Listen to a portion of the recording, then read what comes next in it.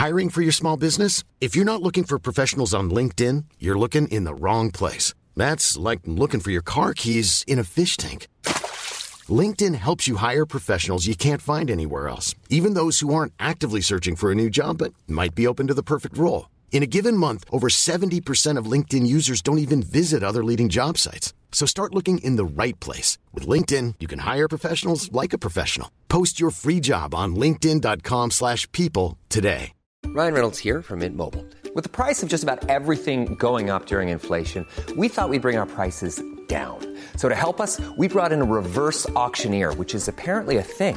Mint Mobile Unlimited Premium Wireless. How to get 30, 30, bit to get 30, bit to get 20, 20, 20, bit to get 20, 20, bit to get 15, 15, 15, 15, just $15 a month? Sold! Give it a try at mintmobile.com/switch. $45 up front for 3 months plus taxes and fees. Promo rate for new customers for limited time. Unlimited more than 40 gigabytes per month. Slows full terms at mintmobile.com.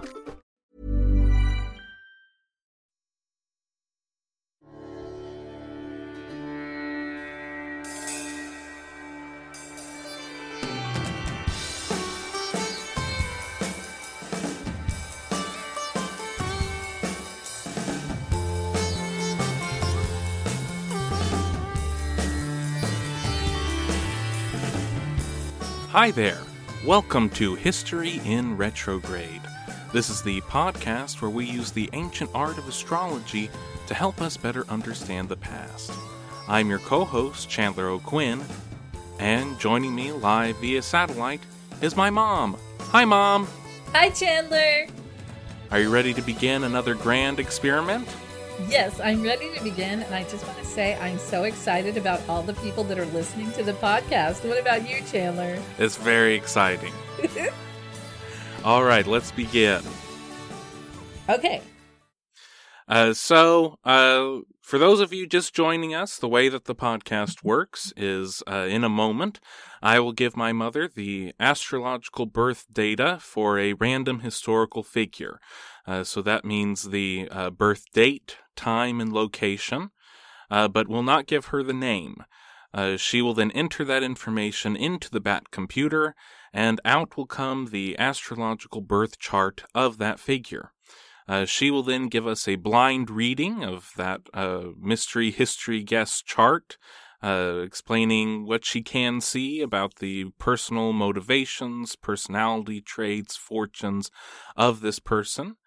And then I will reveal to her who we are looking at, and we will discuss together how accurate the chart is at predicting what that person did. So, without further ado, here we go. Okay. This is going to be a female. All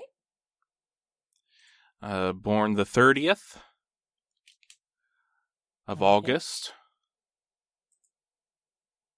All right. 1797. Ooh. Uh-huh. And I found another birth time. I'm not exactly sure where they're getting the birth time from, but I'm going to roll with it as 11:20 p.m.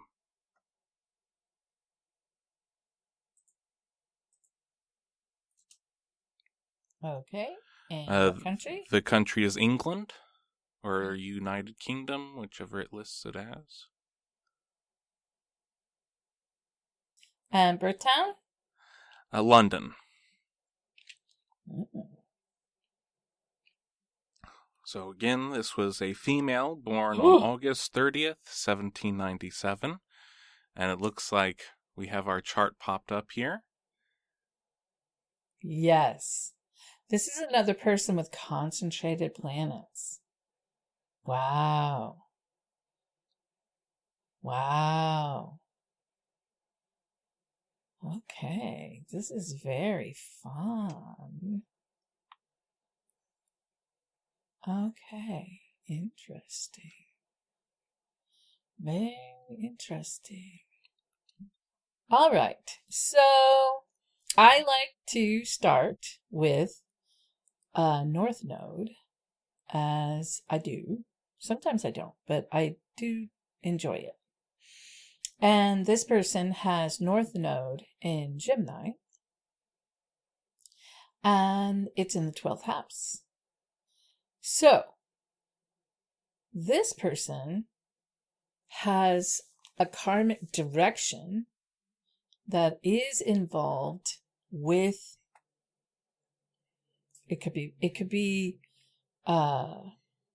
psychic abilities, it could be an ability to communicate about supernatural things. It could be a very creative person. That's the direction they should be going. Okay. So having North Node in Gemini, right? And then this person has Cancer rising. And Cancer rising would give this person a watery, like people would assume maybe, well, there's one of two things. Like if you have a water sign rising, especially with Cancer, because Cancer is very nurturing, it could be that this person is easy on the eyes, not fiery, not feisty, not super sexy or anything, but just easy on the eyes, I guess, if that makes sense. Or this person could be, because you get two sides with every sign, right? Right. So in this situation, it could have claws. It could have the crab claws out. So that's possible too. It's interesting to note that, the opposition of what best case scenario, worst case scenario each sign has. So when you say has the claws, are you saying not an attractive person? Well, I'm saying that this person could come across like a fighter, like a crab does coming at you, claws going. It could be. So it could either be soothing, yes, or fiery. A fighter, yeah. Well, not fiery, but a crab is covered with a shell, right? So it's all soft inside, no matter what you do. So it could either come across soft, or it could be very feisty, but not fiery. That's different. It would be, just imagine a crab coming at you, that kind of feeling. Like this person could. So are you saying like defensive? Yeah, it could be defensive. Okay. It could be. Now this person also has Saturn in the first house. Saturn in the first house. Saturn is your planet of lessons. Saturn is where you learn. It's where the difficulties and lessons come. So this person having this Cancer rising with Saturn in the first house could have lessons to do with their image, how they come across, how people see them, how they are perceived. There are lessons to be learned there. I personally would not want Saturn in my first house. Everywhere Saturn is going to be where lessons are. This would give a person either a great ability to make themselves better, look better, appear better, be perceived better, or they could struggle with it. Does that make sense? A little bit, yeah. Okay. There is nothing on the second house, but their second house is also, because of the way that their chart is laid out, you have Placidus houses, which gives you a more accurate reading of the house cusps. So you'll see that these house cusps are thinner than these, and these are wider, right? Mm-hmm. So there's that. So it could be that this person had difficulty in the beginning of their life with how they look or how they are perceived. I'm not sure. There's something about that first house. Okay? Which is your image. It's how people see you. Whatever your rising sign is how people see you. That's not necessarily how you really are. It's just how they see you. How people relate to you on, first meeting. Okay? Okay. So, this person has nothing in the first, second, or third houses. All right. But we do get into a pretty heavy fourth house. And that fourth house being ruled by Virgo. And Virgo is, Virgo and Gemini are both ruled by Mercury, which is communications, okay? This person has Sun, 7 degrees Virgo, Mercury, 28 degrees Virgo, Mars, where's your Mars? Mars at 1 degree Virgo, and Uranus at 12 degrees Virgo. So, fourth house is the house of home and,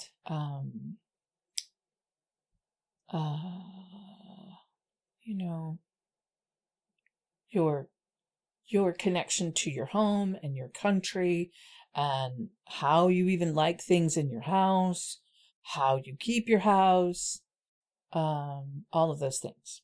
Mm-hmm. So this person has a heavy fourth house.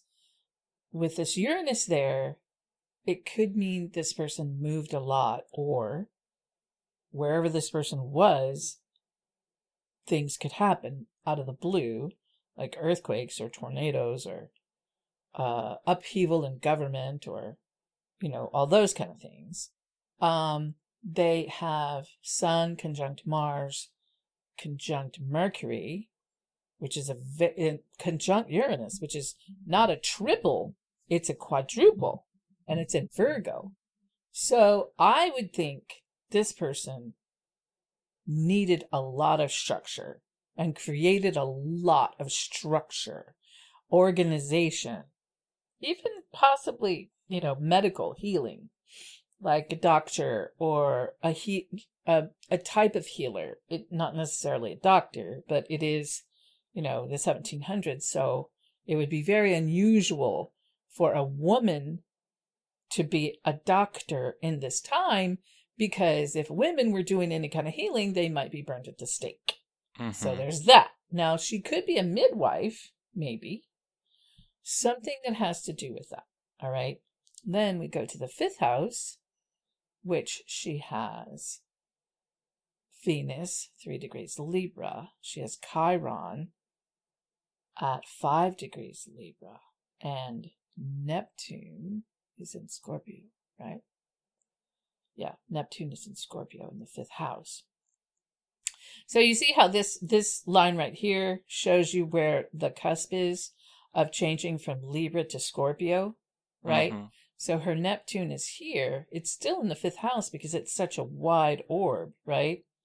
For her fifth house, because of the Placidus houses. But she has Venus conjunct Chiron. Chiron is the wounded healer. Chiron, you start with, it's karmic, right? Wherever your Chiron is where you have to deal with perhaps past lives, karma, the wounds of a past life, right? And she's got them in the fifth house. So fifth house has to do with children, entertainment, leadership, these kinds of things. Mm-hmm. And her Venus is there. So that Venus for a woman, a heterosexual woman, would be her, how she interacts with women and the things that she likes and loves, like Venus represents jewelry and clothing and things like that. And in this particular situation, this person has Chiron conjunct that, which means early on they would have probably had difficulty accepting these things or having any of these things. Perhaps they were poor, or they could have had a lot of money but had issues with how they feel about these things, material things, but also female energy. Also having Neptune there, even though Neptune is in Scorpio, which is its home planet, because Neptune is ruled by Pluto. No, never mind, sorry. That's not true. Yeah. In this situation, their Neptune is in Scorpio, but Neptune is ruled by Pisces, or Pisces. Neptune rules Pisces. So that again is creativity, psychic ability, all the things that are known, for Piscean people. But they have Neptune in Scorpio in the 5th house. Neptune in Scorpio gives you a little bit more psychic ability. It gives you an edgier psychic ability, an edgier ability for creativity. In this situation,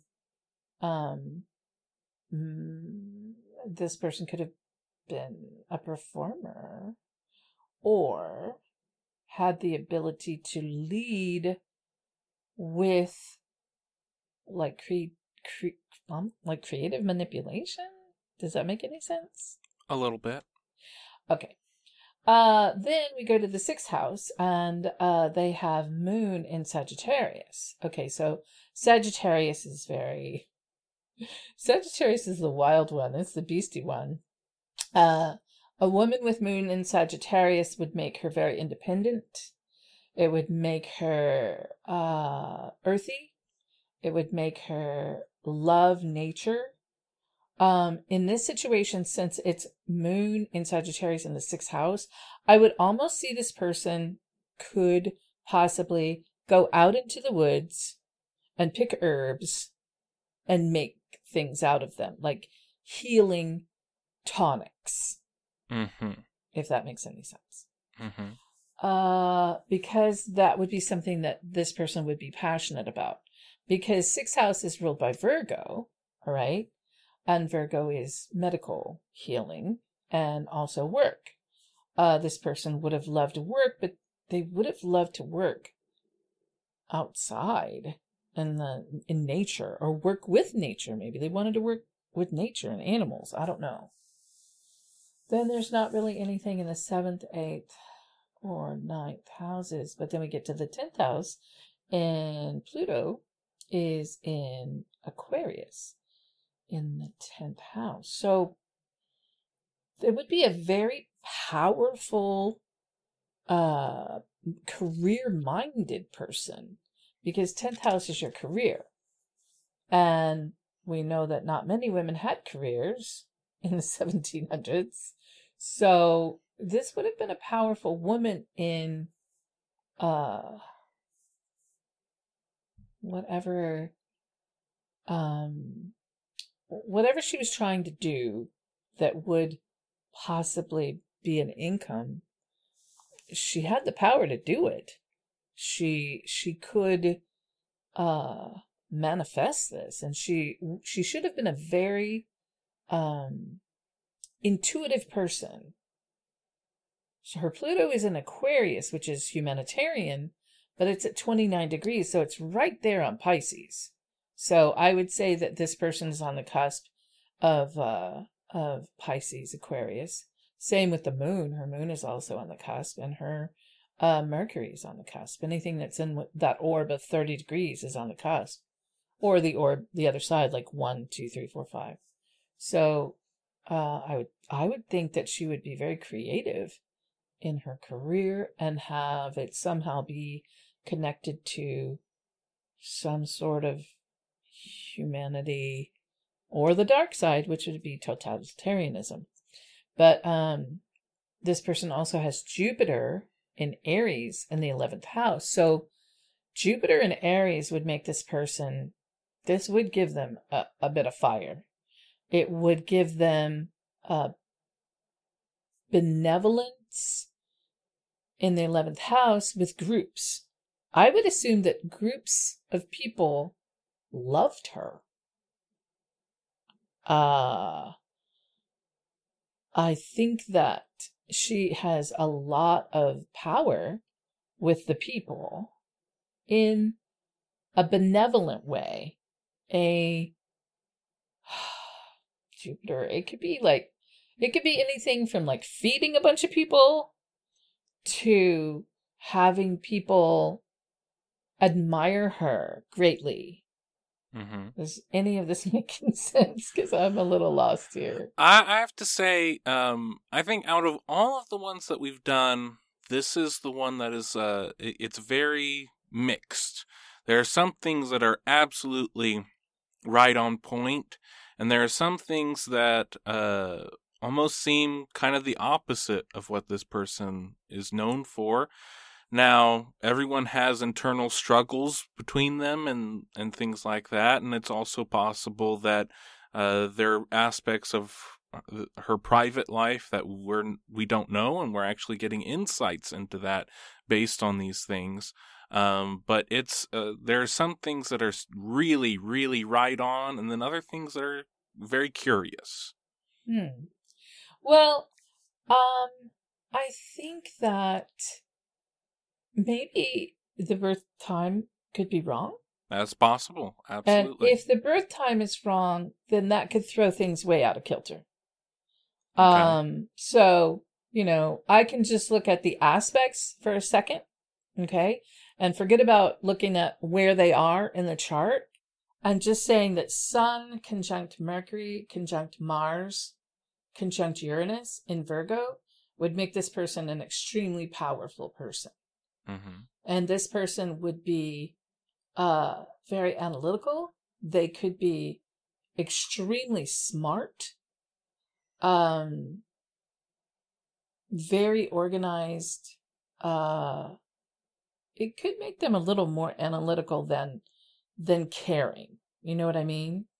Moon in Sag is going to go along with that, because the moon in Sag, a woman with moon in Sag, is, just imagine a woman riding bareback on a horse with a bow and arrow. And she's just out. She's just day tripping, right? She's just doing whatever she wants. Whatever she wants. That's what she wants to do. All right? Okay, yeah. Okay, so then we go to Venus in Libra. Venus in Libra would make her really love beautiful things. All right? Pretty and lovely things. Then we go to Jupiter in Aries. Jupiter in Aries would give her a lot of fire with that moon in Sag. Mm-hmm. It would give her it would just shine that and blow it out, right? Mm-hmm. So this could be a very fiery person. And this would mean that this person could be powerful and could even have a really hot temper. But their Mars is in Virgo, but having this Jupiter conjunct Moon, I would think it would make her even more independent. Like, even more, like, don't even think about trying to control me, because you're not. Mm-hmm. Then Saturn in Cancer, the lesson for this person would be that they need to learn nurturing. They need to learn that. But I don't know that you could tame this woman in that way. Neptune in Scorpio would make her very creative and have probably psychic abilities. Mm-hmm. Pluto in Aquarius would be, it would give her power with people, power with, because it's Pluto in Aquarius. So Pluto is death and rebirth, or power in general. It's, that's what it means. So having this person with Pluto and Aquarius would give them a powerful humanitarian aspect, unless they were full-blown totalitarian, mm-hmm. which could also be, especially with all that. I mean, the dark side of this person could be they were just so powerful that they had to be put down. Like, they were just out of control. And then that Chiron in Libra connecting Venus, conjunct Venus. There's that wounded healer there. If they came through the wounded part and made it through that, then they would be more comfortable, I guess, with all the Venusian things that are in Libra, because Libra's like very beautiful. Libra's very beautiful, right?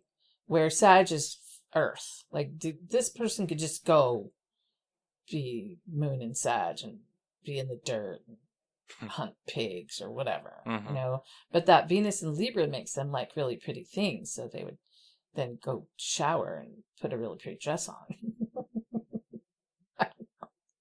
Is that better? Because maybe the houses are all wrong. If just the aspects themselves, like the Sun, Moon, Mercury, Venus, Mars, blah blah blah, make more sense to you being out of the chart and me not connecting them to a house, then it could very well be that that's not the right birth time. I mean, a lot of it makes a lot of sense, but there are some things that just seem very odd. The analytical, organized, that seems very interesting to me, and it's possible that it's just that they outwardly seemed like they were not very analytical or organized, but inwardly actually were, and this is an insight that we're getting into their life. Well, you're probably bringing that from, because that Moon and Sag and that Jupiter and Aries are so powerful that, I mean, I don't know who this is, but it seems to me that a woman with Moon and Sag with Jupiter and Aries would be a fire queen. Like a uncontrollable. I don't know. So, what would this person's relationship to communication be? I would think that this person was a really good communicator. I would think that this person was, or they should be, a very good communicator, because they have, they have Mercury in Virgo. They should be a very good communicator. When they communicate, it would almost be, but not like gregarious communication, like analytical communication, or like medicinal. I mean, Virgos can be very, very analytical. What role would their parents play in their life? How would they relate to their father or mother and all that? Well, I would assume with this Moon in Sagittarius that whoever this person's mother was pretty wild, because passionate, but also possibly, well, I don't know. I can't look at the houses because I'm thinking from what you're saying and what I'm telling you about where these planets are in the houses, that probably the birth time is not correct. But I would think that this person, because she has, if the birth time is correct, okay, that's putting the Moon in Sag. If the birth time is not correct, then the Moon could be in a different sign. It could be in Capricorn or Pisces. Okay. So, if the Moon of this person was in Capricorn, that would make the mother very cold and distant.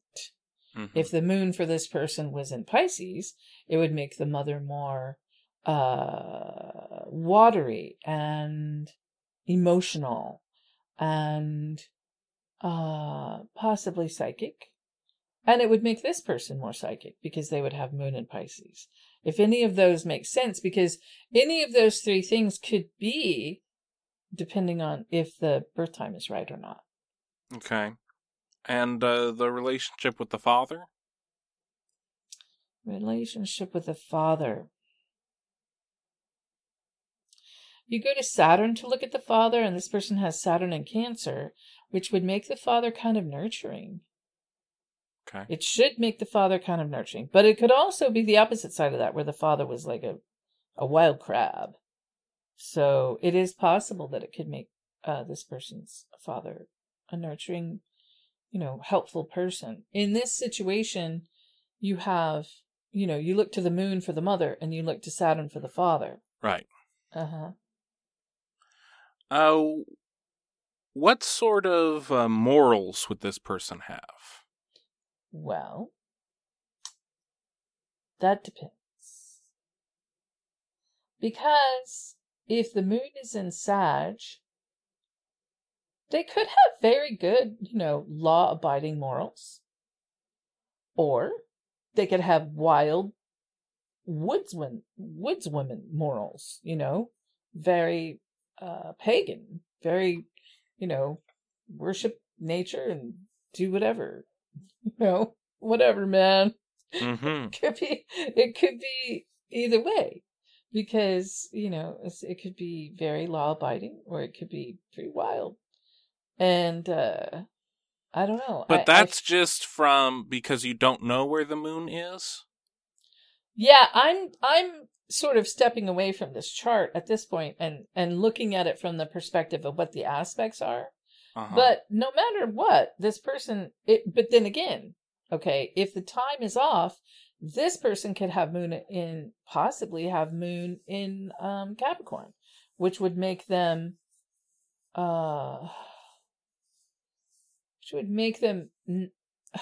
who have moon in Capricorn don't deal with their emotions very well.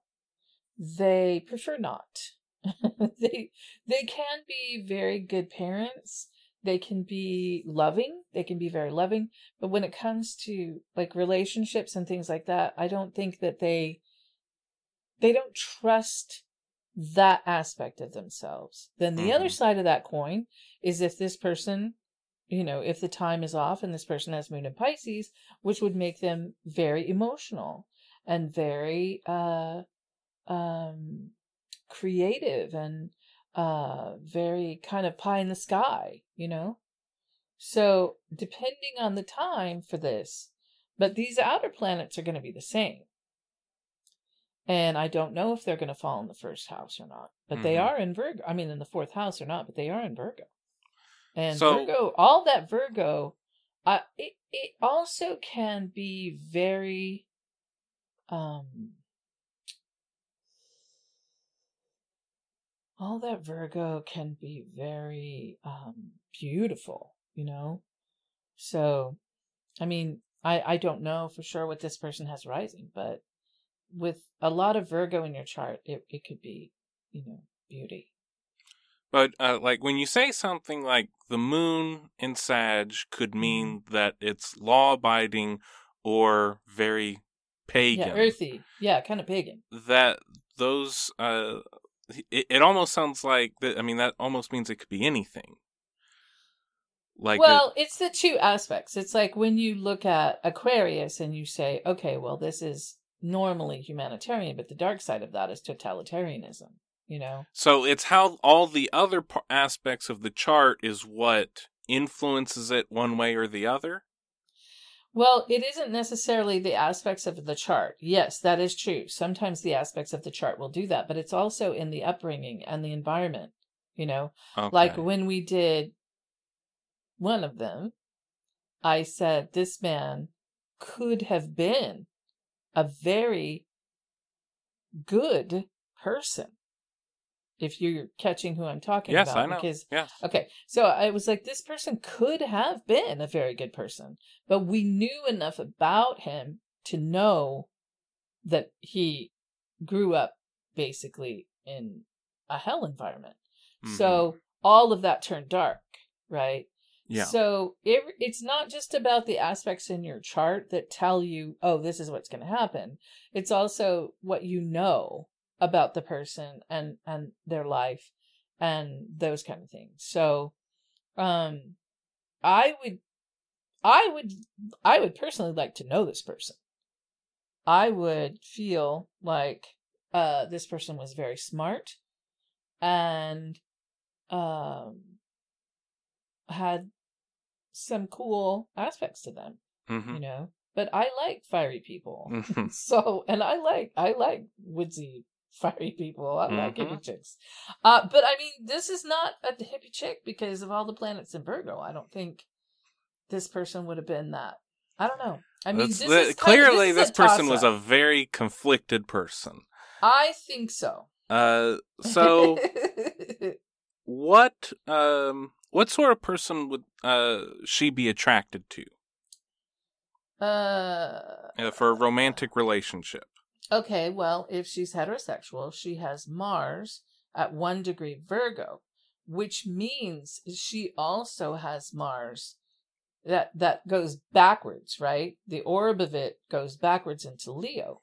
So she could be anywhere between wanting a very Leo man, which would be, a very secure, very aware of himself, leader type of man, right? Uh-huh. Or she could come this way into the Virgo side and want like a doctor, very smart, very communicative man. But that's where, I mean, I wouldn't go like, oh, she wants a Piscean man. No, she's right in this area where she would want probably one of these two men. That's what she should want. Mm-hmm. But I mean, sometimes people don't know what they want. Right. Until they're old. They don't realize what they don't look at their Mars. They don't know what they're doing. Mm-hmm. So then karma just takes over and they live their whole life and then they figure it out later. But, does that make sense? Yes. I don't know if I'm making any sense at all. I think it's very hard to be me doing these because I have no idea who I'm talking about. I mean, we're not playing around here. I'm not giving Mom a crib sheet about who this person is. Yep. This is a blind reading, and yep. I think that as we go forward and after I reveal who it is, I have some thoughts as to how we can pull it all together. Okay. My last question would be, what would this person's relationship with death be? Death. Well, they have Pluto in Aquarius. So, having Pluto in Aquarius, but also it's at 29 degrees, Pluto in Aquarius. Their 8th house, strangely enough, is Capricorn. So, 8th house is death and rebirth, and inheritance. So, but it also, their 8th house also goes into that Aquarius. So, I mean, I don't think they would have an obsession with it. I think,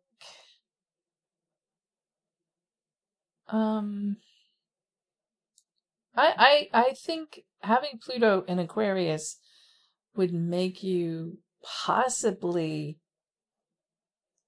think even like, it could give you cosmic ideas, about death. It could open up this whole next level of research into that whole like Aquarian age about other dimensions and stuff like that. But that's pretty far for this person to be born almost in 1800. But I don't know. I mean, during that time, I think maybe a lot of people were doing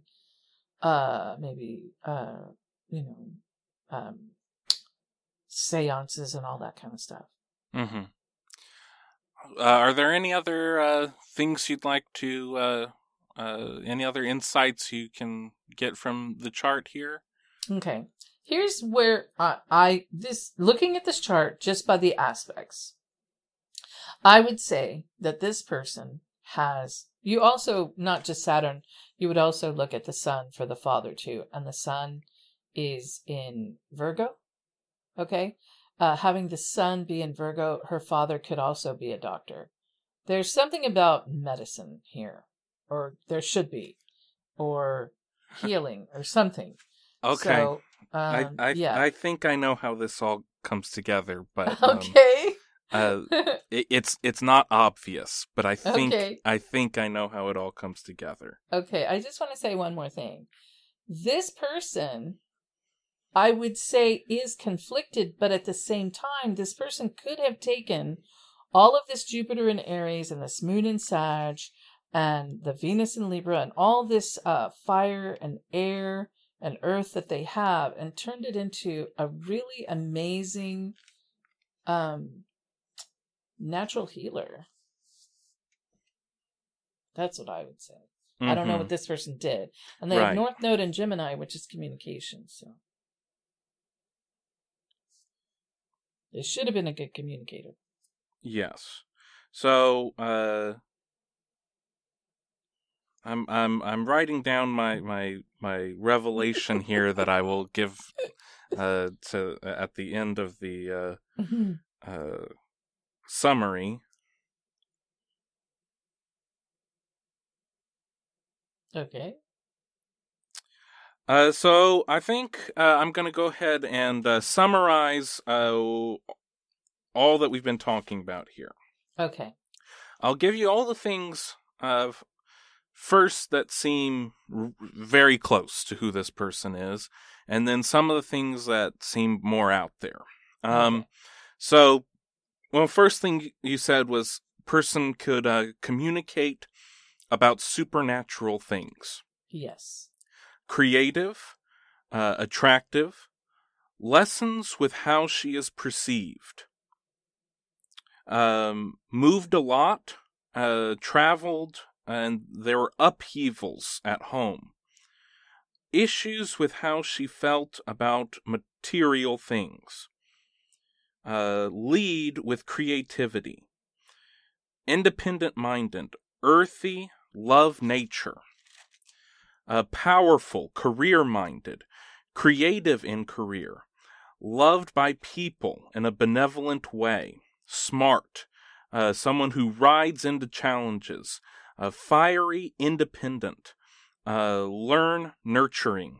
Creative, psychic. Mother was wild and passionate, possibly. Father, nurturing and possibly defensive. Very pagan, loose morals, maybe. Looking for a leader or a very smart man for romantic partnerships. Cosmic ideas about death.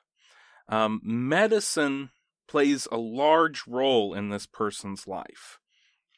Some of the things that don't quite add up are some of the opposites of what we've talked about. So one of them was not fiery, someone who is soothing, but when provoked can become defensive. Okay, but that was, if this is the Cancer rising, that's what that would be. Yeah. That would be appear, not actually be, but when people first meet you, that's what they perceive. Yeah. Yeah. Needed or created structures. The healing kept coming up, and we'll see. I think that does fit in, but it's just in a roundabout way. Mm-hmm. Analytical and organized, and can sometimes be perceived as more analytical than caring. I think that's all that there was on the doesn't quite make absolute sense part.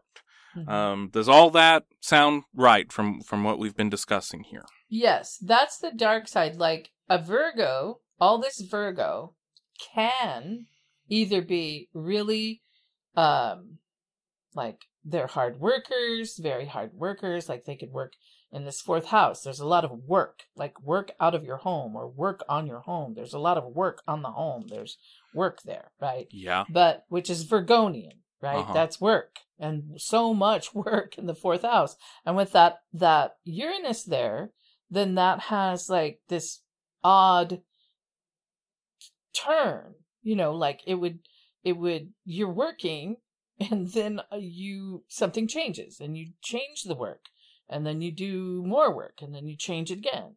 But that analytical part of Virgo can be cold. It can be, it doesn't have to be, because they can be very good medical, healing type of people. Uh-huh. So, are you ready to find out whose chart you've been reading?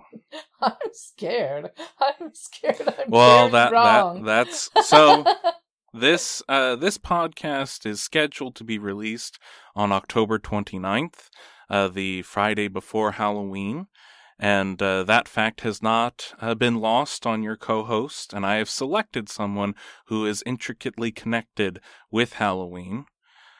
This is the astrological birth chart of Mary Shelley.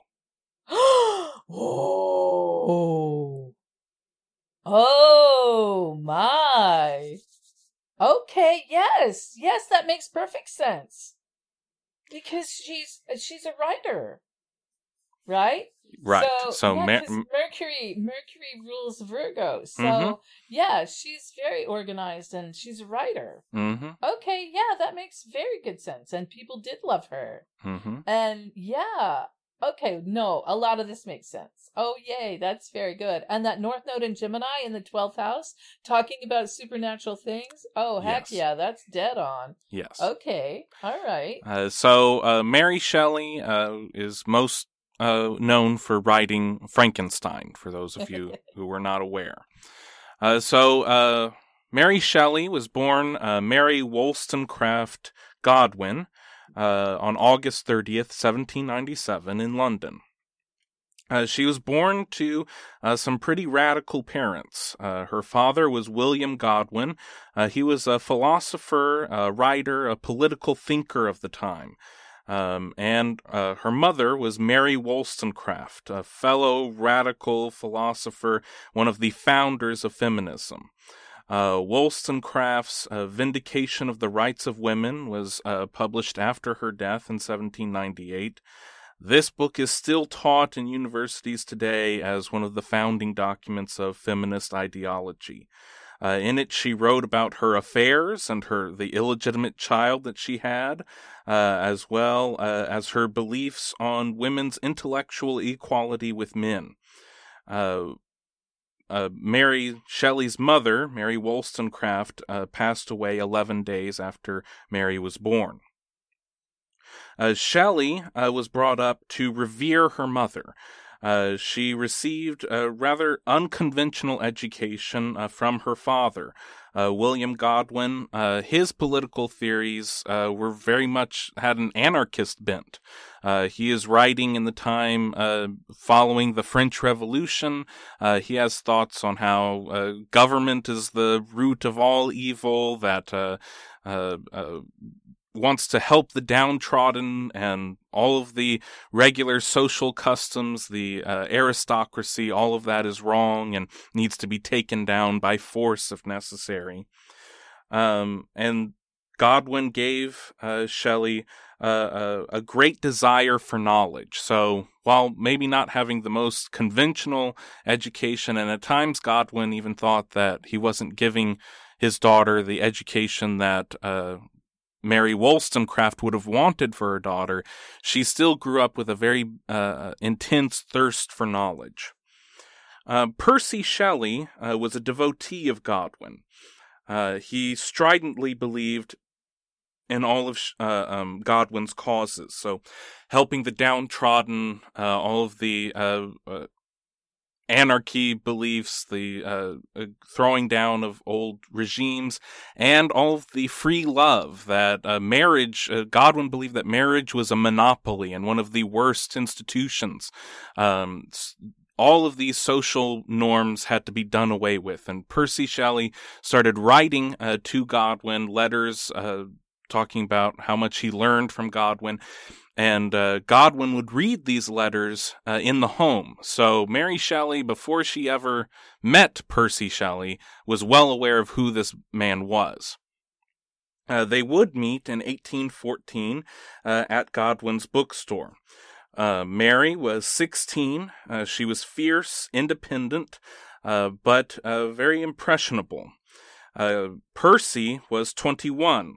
He had a very similar mindset, very radical ideas, but he was married with a wife and child.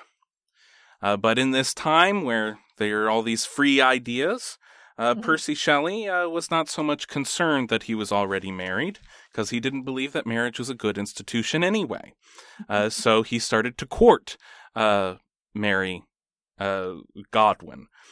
William Godwin did not approve of any of this. But really, In my mind, if you live by the sword, you die by the sword. William was all about free love and getting rid of marriage and the dissolution of social mores. But then once it happens to his own daughter, then he starts getting very defensive about it. Told the two that they could not talk to each other.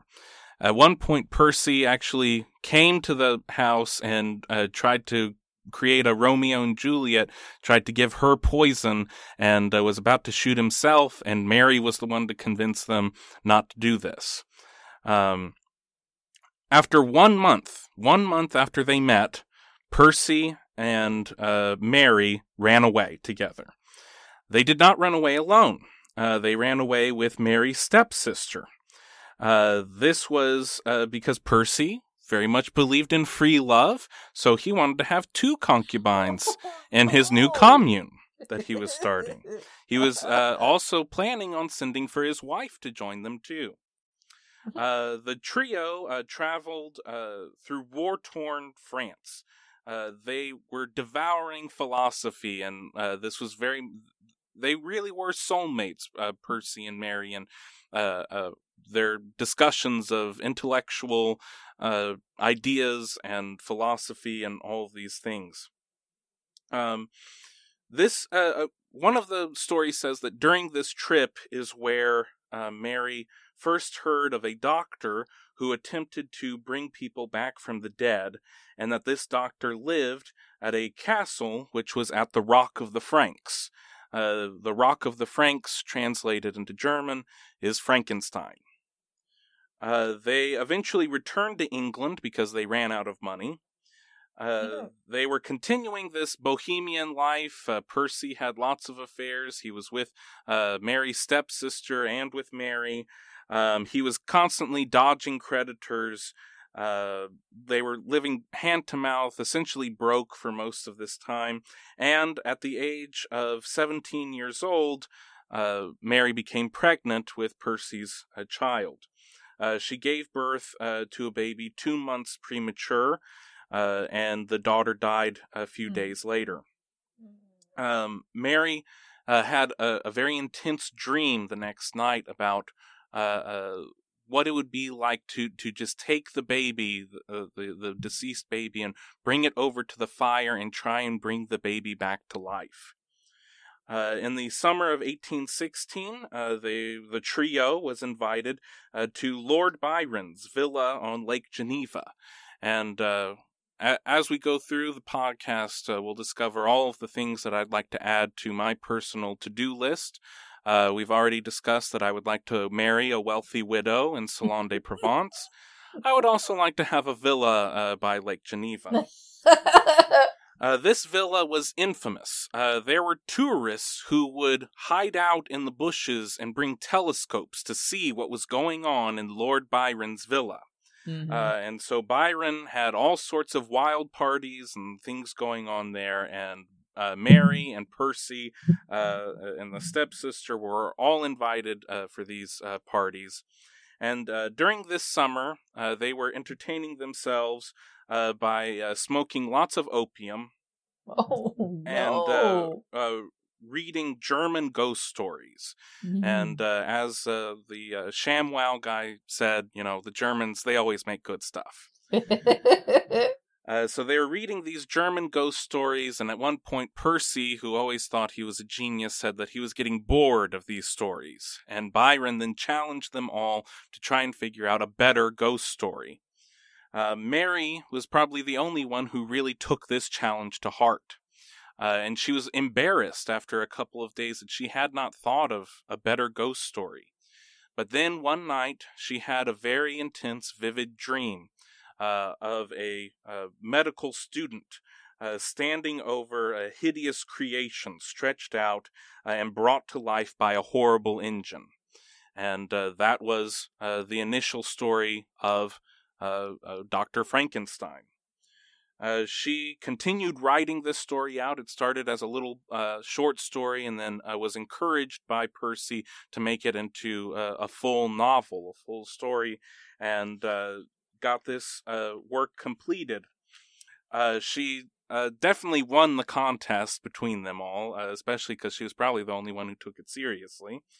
And at the age of 18, penned essentially the first work of science fiction ever. This is Frankenstein, or the modern Prometheus. Percy, through his connections, managed to get the novel published anonymously, because you couldn't have a book published by a female author in 1800s anywhere, really, but here in England. So it was at first published anonymously, and the first 500 copies just as Frankenstein's creation took on a life of their own. They were passed around ravenously by all the intellectuals in London. This became one of the great Gothic horror stories. The rest of Mary and Percy's life is really very sad. Lots of tragic things happened. Disease, suicide, tragedy followed the young couple. Mary's half-sister, Fanny. This is Mary Wollstonecraft's first illegitimate daughter. She committed suicide shortly after Mary Shelley wrote this book. The stepsister, cohort, Claire, she was very much in love with Lord Byron, and she gave birth to Byron's illegitimate child. Lord Byron did not accept that child was his. Then he later decided to take the child from Claire and gave it to a convent, and that child died 5 years later. Percy's actual wife, who was in England during all this, she also committed suicide, and she had an unborn child when she did that. The court in England ruled that Percy was an unfit father. Imagine that. Yeah. But Percy decided to legitimize his relationship with Mary, and they got married. And that's when Mary actually got the last name of Mary Shelley. And then they both did get custodianship of the children. Then the son William and another daughter would pass away, both from disease. Mary nearly died from a miscarriage. Percy continued on with all of his love affairs while all this was going on. In the summer of 1822, Percy left with a friend to go on a trip on the friend's new boat, and none of them returned from the trip. Percy's body was found on a beach several days later, and the only way that they could identify the body was that he was carrying a letter that was written to him by Mary. All of this happened before Mary was 25 years old. Her life's work after Percy's death was preserving her husband's legacy. She moved back to England and held court with lots of intellectuals and writers and creative people. In 1826, the American actor John Howard Payne proposed to Mary Shelley, was madly in love with her. She turned him down, saying, "After being married to one genius, I can only marry another." Mary Shelley continued writing and preserving Percy's legacy until her death in 1851, as she was 53 years old. Her legacy, she was a daughter of radical thinkers and continued in this radical lifestyle herself, a pioneer of feminism, pioneer of Gothic horror, and really she's the only reason that we have all Percy Shelley's writings. So we only remember Percy Shelley because of Mary. And then it cannot be stressed enough that she really essentially founded the genre of science fiction with Frankenstein. So how the chart all works into this, while she was not a doctor and she was not a related to a doctor, Godwin was not a doctor, but medicine played a very big role in her life. Yes. She was fascinated by medicine from the time of being a little girl, and that is what got her the inspiration of Dr. Victor Frankenstein, putting the cadavers together to create the monster. And, thinking about all the analytical things, on first glance, when you read into her life, she's a very free-willing, person. One of the documentaries was done by the BBC that I watched in preparation for this. The narrator said that Mary's life looked a lot more like the hippies of the 1960s. He really hit the consonants on hippies. So that at first didn't really click in with me with all the talk of the analytics. But of course, you would need to have some good organization to put a story like this together. And also, putting together a person, it's both the nature and the nurture. So this was a person who had a lot of organizational and analytical skills, who was born into a very radical, free-wheeling family. And so putting these two things together, and a lot of times, while she proposed and while she said that she believed in all of these ideas of free love, she never married anyone else but Percy and never had a relationship with anyone else but Percy. She was fully committed to one monogamous relationship, even though she said and promoted the opposite. So I think all of that comes together, and this chart really is pretty accurate to who Mary Shelley was. Yeah, all of this Virgo is intellectualism. And remember when I said you can get to a point with a Virgo to where that analytical but also intellectual turns cold, where they've worked themselves into a place intellectually where they have no boundaries, which is cold. You're not a warm, loving person when you don't have any boundaries. So that does make sense. And knowing who she is and this tragedy with children, that's very tragic because it's fifth house. If this is correct, that would, there was quite a lot.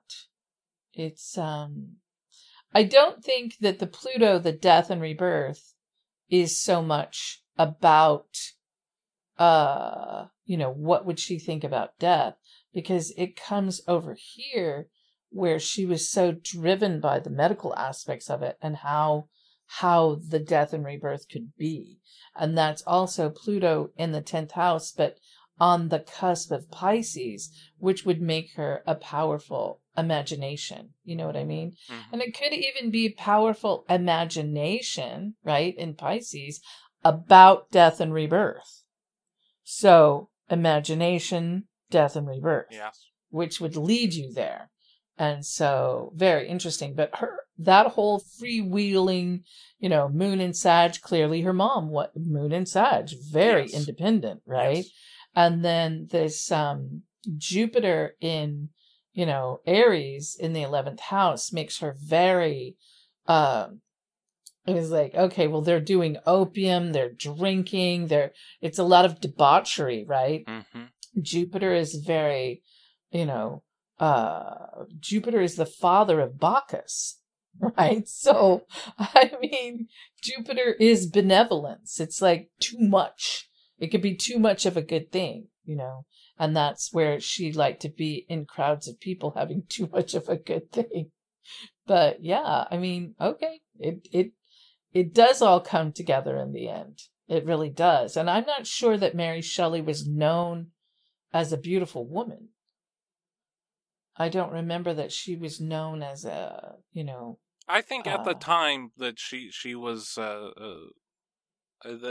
Percy was attracted to her, not her just beauty? because of her legacy, not just because of her being Godwin's daughter, but also because she was a pretty good looking lady.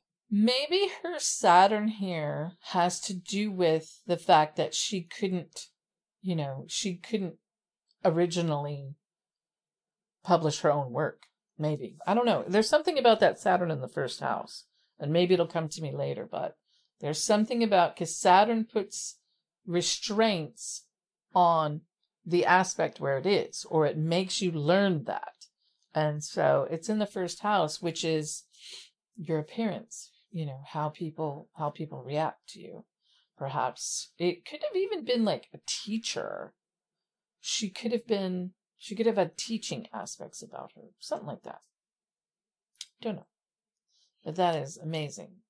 And this I think was the hardest one for me, because it's such a dichotomy of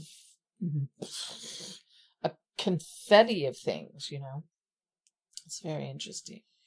But you can see it when you look at it now, when you know who it is. It makes perfect sense. Yeah.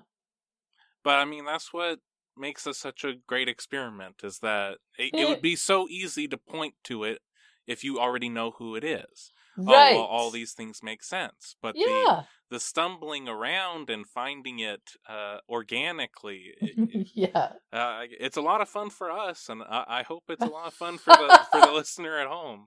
I hope it's a lot of fun for the listeners at home. They do seem to like it, so I'm glad about that. That's very good.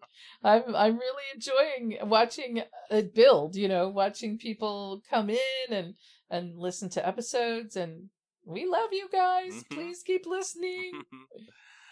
So on our scale of right on the money to way out in outer space, this one looked like it was a little bit in the middle for a while, but I think it came back around. I think we got another one right on the money. Yeah, it's very clear once you know who it is. Yeah. So that concludes this episode of History in Retrograde. I'd like to thank you all for listening at home. And please like, share, and subscribe to the podcast. Tell your friends. And, as always in closing, as long as your houses are in order and your stars are aligned, everything will be just fine. Thank you. Thank you for listening. Until next time. Bye-bye. Bye-bye.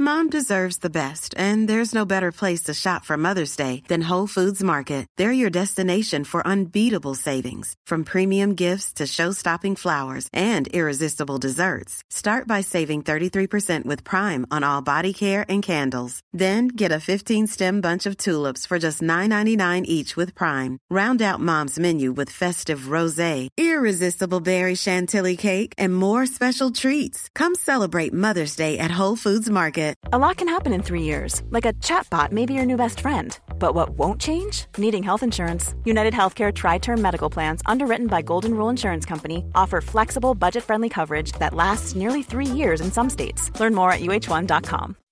When you make decisions for your company, you look for the no-brainers. If you have a lot of mailing to do, Stamps.com is the ultimate no-brainer. Use the Stamps.com mobile app to mail everything you need to keep your business running with up to 89% off USPS and UPS. Make the same no-brainer decision as over 1 million other businesses with Stamps.com. Use code PROGRAM for a special offer. That's Stamps.com, code PROGRAM.